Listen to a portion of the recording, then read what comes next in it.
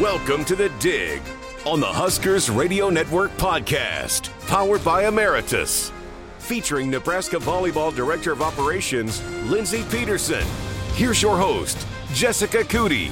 Welcome back into another episode of The Dig. I'm Jessica Coody, and joined this week by the Director of Operations, Lindsay Peterson. Well, another big weekend. How did you guys feel coming off the weekend? Yeah, I mean, this time of year, you walk away with 2 wins, you're happy. I mean, it's a slugfest this time of year. Teams are trying to survive, trying to get wins to advance, hopefully make themselves eligible for NCAA tournament. You're in mid-November. You're dealing with fatigue mentally, physically, emotionally with players, and it's just the grueling Big Ten. So to walk away with 2 wins, it's a good feeling, and keep this team focused and motivated, and hopefully find an edge here these last 2 weeks of conference. I said weekend, but you guys did have the split between Wednesday, Sunday. Is that helpful at this time of the year to have that, or does it matter at this point? You just line up and play when you're told to line up and play? Well, the players might think it's helpful because we can't train as hard. It's a lighter training block for us, just because when you play Wednesday, you can't go hard the day before. We'd played the previous Sunday, so Monday was an off day. So the number of days that we had to really train hard in the gym were limited this past week. And so it's good, but it also is challenging too when you're trying to throw that into a schedule and get on. It's a different routine, a different schedule. We're very much, routine-minded program, and we like to stay on how we do it. So they have to adjust that a little bit, but it was nice not to play back-to-back or have a travel weekend and be here at home. And this coming week, will be a little better not having a midweek match. Before we get into diving into both the matches and all of that, I did want to ask you, because I've been asked a lot too, the Sunday matches. It seems like I get asked a lot, it seems like we're playing more Sunday matches this year, and we were kind of just chatting about that before we started recording, but it's just scheduling and how it works out, right? It's not like it's any more or any less. And it depends on a lot of different factors, right? That's correct. We had several Sunday matches last year. It was just spread out a little bit more. This year, the way it fell was basically November, we got hit with 3 Sunday matches. Some of that was due to football. Some schools can't do football and volleyball on the same day. They can't handle it logistically. So that was why our Rutgers match got moved from a Saturday to a Sunday. And then with the Big Ten parameters and their scheduling that they look at, they put in for you to have a Friday, Sunday at some point throughout your Big Ten schedule, where Friday might be home and Saturday's away, or vice versa, just as a different look, and to provide opportunity for those Sunday game matches to maybe be on BTN. So it just happened with their schedule. It fell. Those all came in November for us, but we had a lot of back-to-back ones leading up to this last month of season. Right. Well, let's talk about, in the 2 wins, seems like the middles performed very well. How excited were you guys about and pleased with the performances of Becca Alec and Andy Jackson over these last 2 wins? Those 2 have put a lot of focus and effort in the last couple of weeks in training and trying to be more of offensive threats. They started off the year being very offensive, and we needed to be more of a balanced offense and get them up and find ways for them to be a factor, even if it wasn't a perfect pass, and find ways to score behind the setter. And so we've put a lot of focus on that in practice the last few weeks, and you're starting to see it play out now in the matches. They're getting more confidence. I think you see Bergen more confident in setting them and trusting they're going to be up. When she may not be able to see them, it might be a blind set if she's off, and is just trusting they're going to be there for her to fire it into them. And a lot of times, Merritt, with having the weekend she's had lately and the matches she had, we know she's going to get a ton of focus. So if we can push the middle of the court, those hitters are going to be one-on-one a lot of times, because they're not going to get – the wing blockers aren't going to help, because they're going to be worried about our pen hitters, because they've been producing big numbers for us. So it's a big advantage for our offense. It continues to put a lot of pressure and stress on the opposing team's defense and their blockers. And anytime you have a one-on-one opportunity as attacker, the odds are usually in your favor. So really getting those 2 with that mindset of finding a way to get up and be available and have those situations has been key, and you saw that play out this weekend. How much of an advantage is it, too, to have 2 like that with Andy and Becca and the caliber of players that they are? It's a great advantage. We're very lucky and blessed to have them in Husker uniforms, and they both bring a different look and mentality to our offense. Andy's great behind off one leg. That's, she plays, that's the position she is in the middle, so she's up front when the setter's up front, so she can run behind. But she's very dynamic and explosive, and we can take advantage of her physical, talents and traits of being such a high flyer and physical to get above the block. So that's one reason why we have her going on slides a lot. And then Becca is just quick in the middle. She's a great attacker in front of the setter, so she can get in the gaps and move around and hits a little bit of different type of set than what Andy does. So to have exceptional players in both those positions is not usual for most teams, and especially at the level that these guys play at is very unusual. So we're extremely lucky, and Maggie as well. Like when Maggie comes in, she's the same. Like she's great in front. She could fill in for either one of them. She's a little more versatile, could be a slide hitter or hit in front. So we have a great group of middles, and I know a lot of teams that's not the case usually year in and year out. Not to bury the lead here, but Lainey Choboy and her play, again, broke all of social media. Last night was a #1 play on the SportsCenter top 10. How about that play? What were you thinking when you saw it go down? Yeah, we joke with Lainey and we say there's no stop in a sentence with Lainey. So if you say anything to Lainey, you better not say stop, because it's not going to happen. I mean, she just doesn't understand that word. We know that with her, no play is really dead until it's blown dead, because she just makes incredible plays, incredible hustle plays. She's very quick. She can get off the ground quick and move to make a play, and she's a risk taker. I mean, she's not afraid to get dirty or jump into a crowd or hit the bleachers to make a play for her team, and she's always been like that. She's had that trait through club and recruiting her. That was one of her strengths. I mean, she's just a tough kid, and really gritty when it comes to defense. And you saw how our team just responded to that, how the crowd feeds off it. When you make an incredible play like that and how your team responds, I mean, it just gets others fired up, and it frustrates your opponents. I mean, when you think a ball's down and then somehow Lainey gets it up by a diving play, that can really wear on the opponents mentally. And so can't say enough about her and her effort, and just she's feisty. She's really feisty. Just it was unbelievable. Again, like you said, there's no stop, and I'm sure that everybody in the stands are saying, "Whoa!" And she just keeps running. I think she jumped over a camera person, but just that effort. When did you guys see that was going to be what she's going to do? Was it all the way back in club when you were recruiting her? Yeah, we saw it in club when she was with the national team. You saw her make those plays, or all-out effort, flying over the bench, always ending up in the scorer's table. She sometimes. Coach has to remind her even in practice. Like, this is practice. We don't need to make those type of heroic plays in practice. We know you can do it, but let's save it for a match when it matters and not get you injured in practice trying to do it. So we have to kind of rein her in a little bit in practice just to keep her safe. And but that's her trademark. I mean, that is Lainey to a T, and you're going to get 110% with her no matter what. And we love having that on defense. Like I said, it just fuels our defense and really builds a lot of momentum for our team.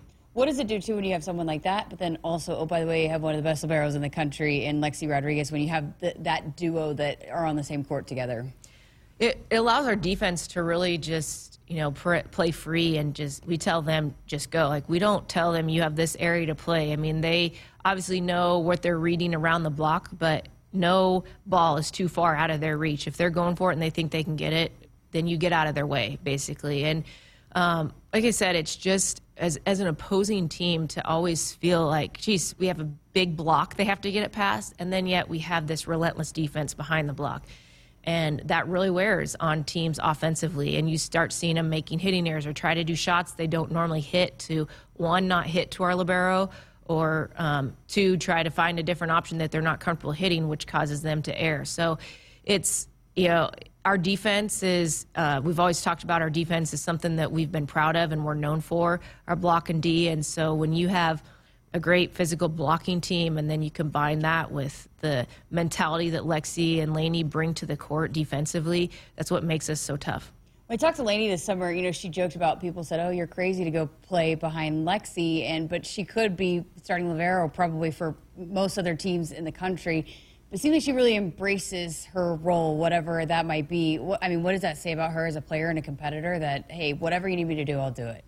Lainey wants to play at the highest level and be the best player she can. And so understanding that maybe being behind somebody of Lexi's caliber and learning from her, but also playing another important role for our team is better than going somewhere and maybe playing a libero but not having the success or getting the training or being pushed as much as an athlete as she would here. And so you got to give her credit. That is a tough decision for an 18-year-old to make. A lot of people think, well, why wouldn't you just go where the playing time is? And that's not her mindset. She wants to be the best she can be, and she knew that coming here would push her and really test her to try to get her to that level. And if that meant playing behind a phenomenal player, I mean, we talk about all the time about our gym and how competitive it is. And, you know, that's something we pride ourselves on, and why we get these elite athletes to come here is they want to compete every single day.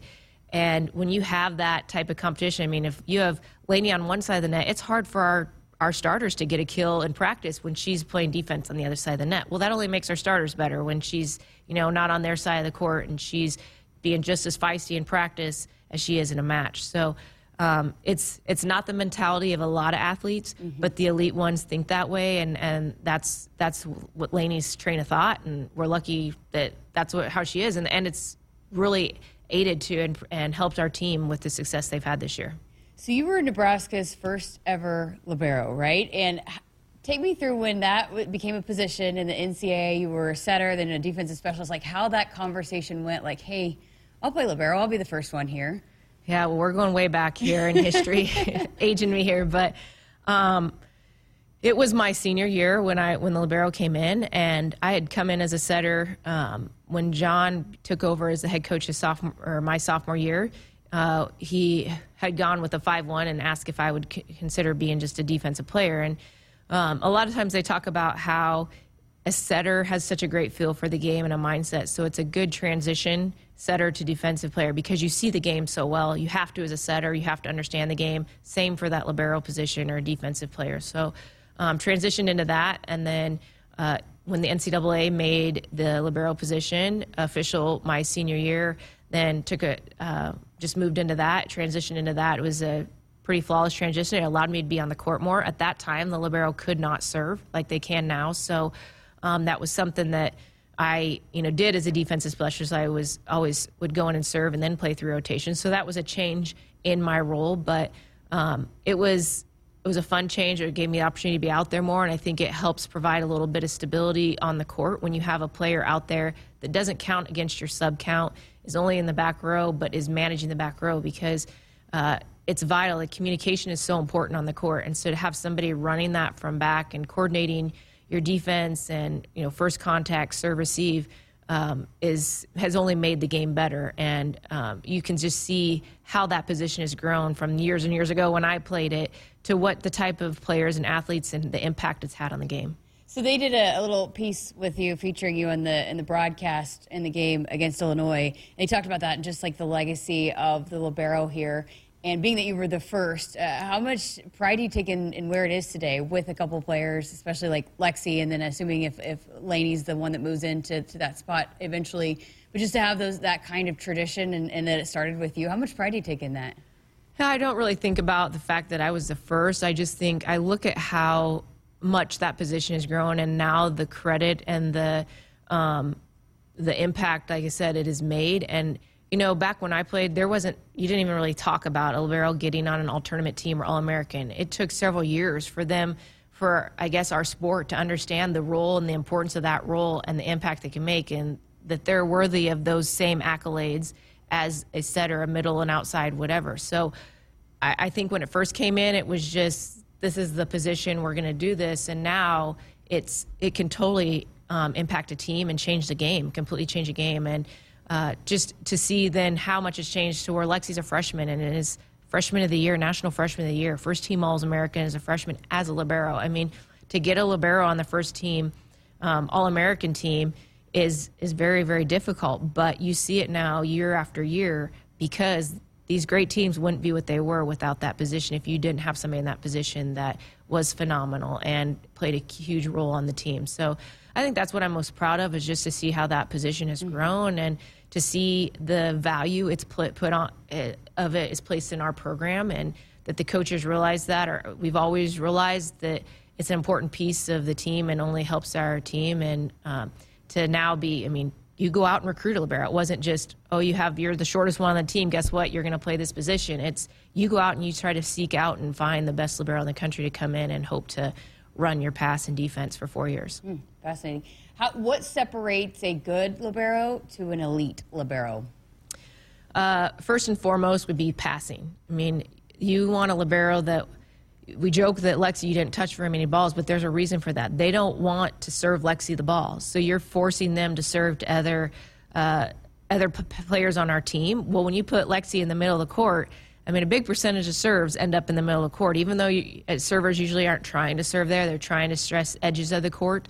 But you put her in the middle of the court, and your offense runs from that. So you have a great libero who's passing at very high numbers, allows your offense to be executed at a very high number. And offensively, I mean, you got to kill the ball to win matches. So if you're running your offense 10 to 15 feet off the net consistently, you're going to be a pretty easy offense to slow down. So to have a libero that is constantly putting the ball right where the setter needs it is a huge advantage. And so I think that's the first sign. And then somebody that just has a great feel for the game. I mean, defensively, it's almost like Lexi, Laney, they have kind of this sixth sense of understanding where the ball's going to be before the ball's hit. They have a great eye to read the hitters, have a feel for what those hitters' tendencies are, and are just a step ahead. And that's not something you can really train. That's something that time and reps in the gym, playing the sport of volleyball, but also I think it's kind of an intangible that some players just don't have. And the elite liberos have that, where they just see the game so incredibly well and at such a high level that they are always almost one step ahead defensively, which allows them to make those incredible plays throughout the match. Wow. Coach was on his show last week, and we got into talking about you because Jalen was joking about who's the scariest person. It was back in the Halloween episode. Who's the scariest person to get yelled at by on the team? And he actually said you probably. And then that led to Coach in a discussion about how you were a coach before, and then you came over and moved into that director of operations role, and you were a great coach. So take me through the decision of why you wanted to be the director of operations for this program and kind of be in that role for this program. Well, I remember when I played for John and he asked me what I was going to do in my future, and I thought I was going to be a businesswoman, and he said, have you thought about coaching? And I was like, yeah, I really hadn't put much thought into it. And so he asked me to stay my 5th year. I was graduating at semester to be a student coach. And at that point, I realized that stepping away from the game was not going to be an easy thing for me to do, and coaching did seem the next step for me. But he told me that, you have to go away before you can come back. So I think that was probably some of the best advice I've gotten for my personal development in my career, is because you feel like Nebraska, but you don't know what it's like anywhere else. And then when you step out, you realize how great Nebraska is, the impact it had on you, and what it meant to you. And so when the opportunity came after I coached for a couple years and I was back here working camp, and he had brought up that they were probably going to be looking for a new director of operations, and he really wanted to fill it with somebody that he had played in his program, understood him. Coach has very high expectations, very demanding, and if you understand that going in, I think it makes this position a much more enjoyable position. And so he had asked if I thought I'd be interested in that, and at the time, I really did love coaching. I would say the thing I probably liked least about it was all the recruiting. And I had been at programs, though, that our recruiting pool was much, much larger than what you're facing here at Nebraska. I mean, you're choosing from the elite players in the country here, and you're only battling with a handful of schools to get them. I was dealing with 200 plus in our recruiting pool and 150 schools trying to get those same 200 kids. So it was at a totally different level, and I knew at some point I didn't want to be on the road all the time. And I also knew I wanted to get back to Nebraska. I think having gone away and seeing what other programs were like, and I saw what this was like day in and day out as an athlete, I wanted to be back in it to have hopefully an opportunity, one, to make an impact on other young females in the sport, but also to give back to a program that gave me so much. And so it was a fairly easy transition to come back. And in the roles that I was serving as an assistant at those other schools, I was doing a lot of what I do as a director of ops here because we didn't have that position. It wasn't a funded position within our program. So I was dealing with the scheduling. I was handling all the travel. I was ordering the equipment. and being a coach and watching video and doing all that on top. So obviously not at the level of what Nebraska demanded or required, but I had experience in that. So it wasn't like I was stepping completely away and going into something that I didn't know or understand within the sport. And it's been a great thing for me because I still am so very much a part of the team and, understanding the day-to-day of how the program operates, but also then being involved with the X's and O's and seeing that and with recruiting. And so I still get my hands in all that without it just being strictly that. And I can help our coaches now just worry about the video, the recruiting, and the X's and O's while I manage everything else. So it was a dream job that came up, and I'm grateful every day that I get to come to work here. Oh, that's awesome. What about too, just you're kind of the person that deals with the athletics department, and you have a lot of meetings, and you do a lot within this, even just outside of volleyball that you're involved in here on this side of it. How much do you enjoy that and getting to meet with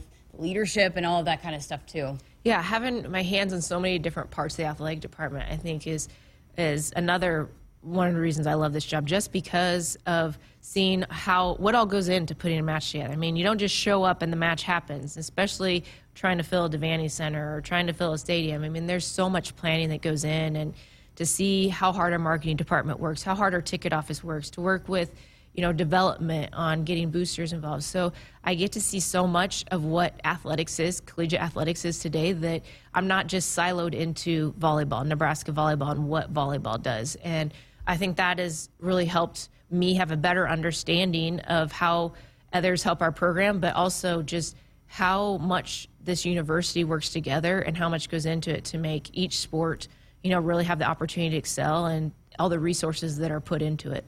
That's awesome. Well, I'd never chatted with you about your backstory, so I wanted to get to that. But okay, let's go back to volleyball and moving forward. Also serving. I meant to ask you about that earlier. You guys had to be pleased with the serving over the last couple of matches. Absolutely. Serving had been a little bit of our caveat here lately, and leading up to these last few matches, the girls really have been working on it in practice. We've gone to a little different strategy of how Coach Cook is calling the serves and the situations of some of the serving, and it's really allowed the girls to go back and just, I think, feel a little more free and to serve the ball in. And to see yesterday to have way more aces than errors is incredible. I mean, you like to 1-to-1 ratio, but to see that we exceeded that is a positive, especially going in late in the season. Serving is going to play a huge role as you start moving your way into postseasons. As you face more and more dynamic offenses, you have to serve aggressive and tough. So for our players to find confidence in that now and have that in their back pocket as we move forward will be huge for our program. So when you're talking about being like someone from the service line that's really, really difficult to face, what goes into that? How does that person become just where whoever it might be, whatever that they do, where it is such a weapon and it is such a challenge to face? Well, some of the teams, like yesterday, we faced their setter Mosier had an incredible jump serve. I mean, for somebody to jump serve with that consistency, move the ball is trailing. It's not coming it's not like a down ball right at you. It's moving, and it's moving at a high velocity. And to have the consistency that she did is unusual. So when we see servers like that may have a unique serve, whether it's a jump serve that's cutting one way or trailing one way or the other, maybe a float serve that is always falling off at the end, so it looks high like it's going out but always drops at the end, or somebody that we call yo-yo serve, where it looks like it's coming at you and then all of a sudden it drops short in front of you, like they just take a little bit off. Those type of servers, the coaches will pick that up and watch servers a lot in their scout and find that out. And so we'll go into practices the whole week before, just as we're prepping for what hitter tendencies are, we're prepping for the servers and understanding when this person gets back to the service line, this player goes back to serve, we need to be, we want to maybe have 4 passers out, or we want to make sure Lexi's in the middle of the court in this rotation. So it might even determine how we match up a little bit too, or how, to make sure that the server is serving into our strength and one of our stronger rotations, and so we can try to get out of it quicker. And but it's something we'll practice. We'll have our managers or players on our team simulate what that server does. They watch video on that so they can come into practice and try to simulate the best they can. So our team gets a look, our passers get a look at it and can prepare for it prior to the match. And assuming it's just kind of like everything else, just practice, practice, practice, when becomes a trait for somebody and those things that they're able to do at the serve, it's just like a pitcher and practicing a curveball kind of thing. It's just time and reps over and over again. Yeah, I would practicing that, and then somebody that has really great hand contact on the ball is usually a great server because they're usually hitting it in the right spot time after time after time. And then somebody who's confident. I mean, all great servers have to be confident, because if they're going back and they're a little nervous or not sure if they're going to get that ball in, there's no way they're going to be one of those servers that goes on a run. So just a player who has become confident in that craft and has done it, like you said, over and over and over, and they go back there and know this is their one opportunity, and they make the most of it each time. Coach said last night in his postgame that Illinois exposed you guys a little bit in the third set, I believe. What's that look like for this week, kind of addressing some of those concerns that you guys saw on film from Illinois? Yeah, with every match, there's lessons to be learned, and so the coaches will watching video today and getting things put together. We saw some things in our block we weren't really happy with, block and defense, that we need to make changes on.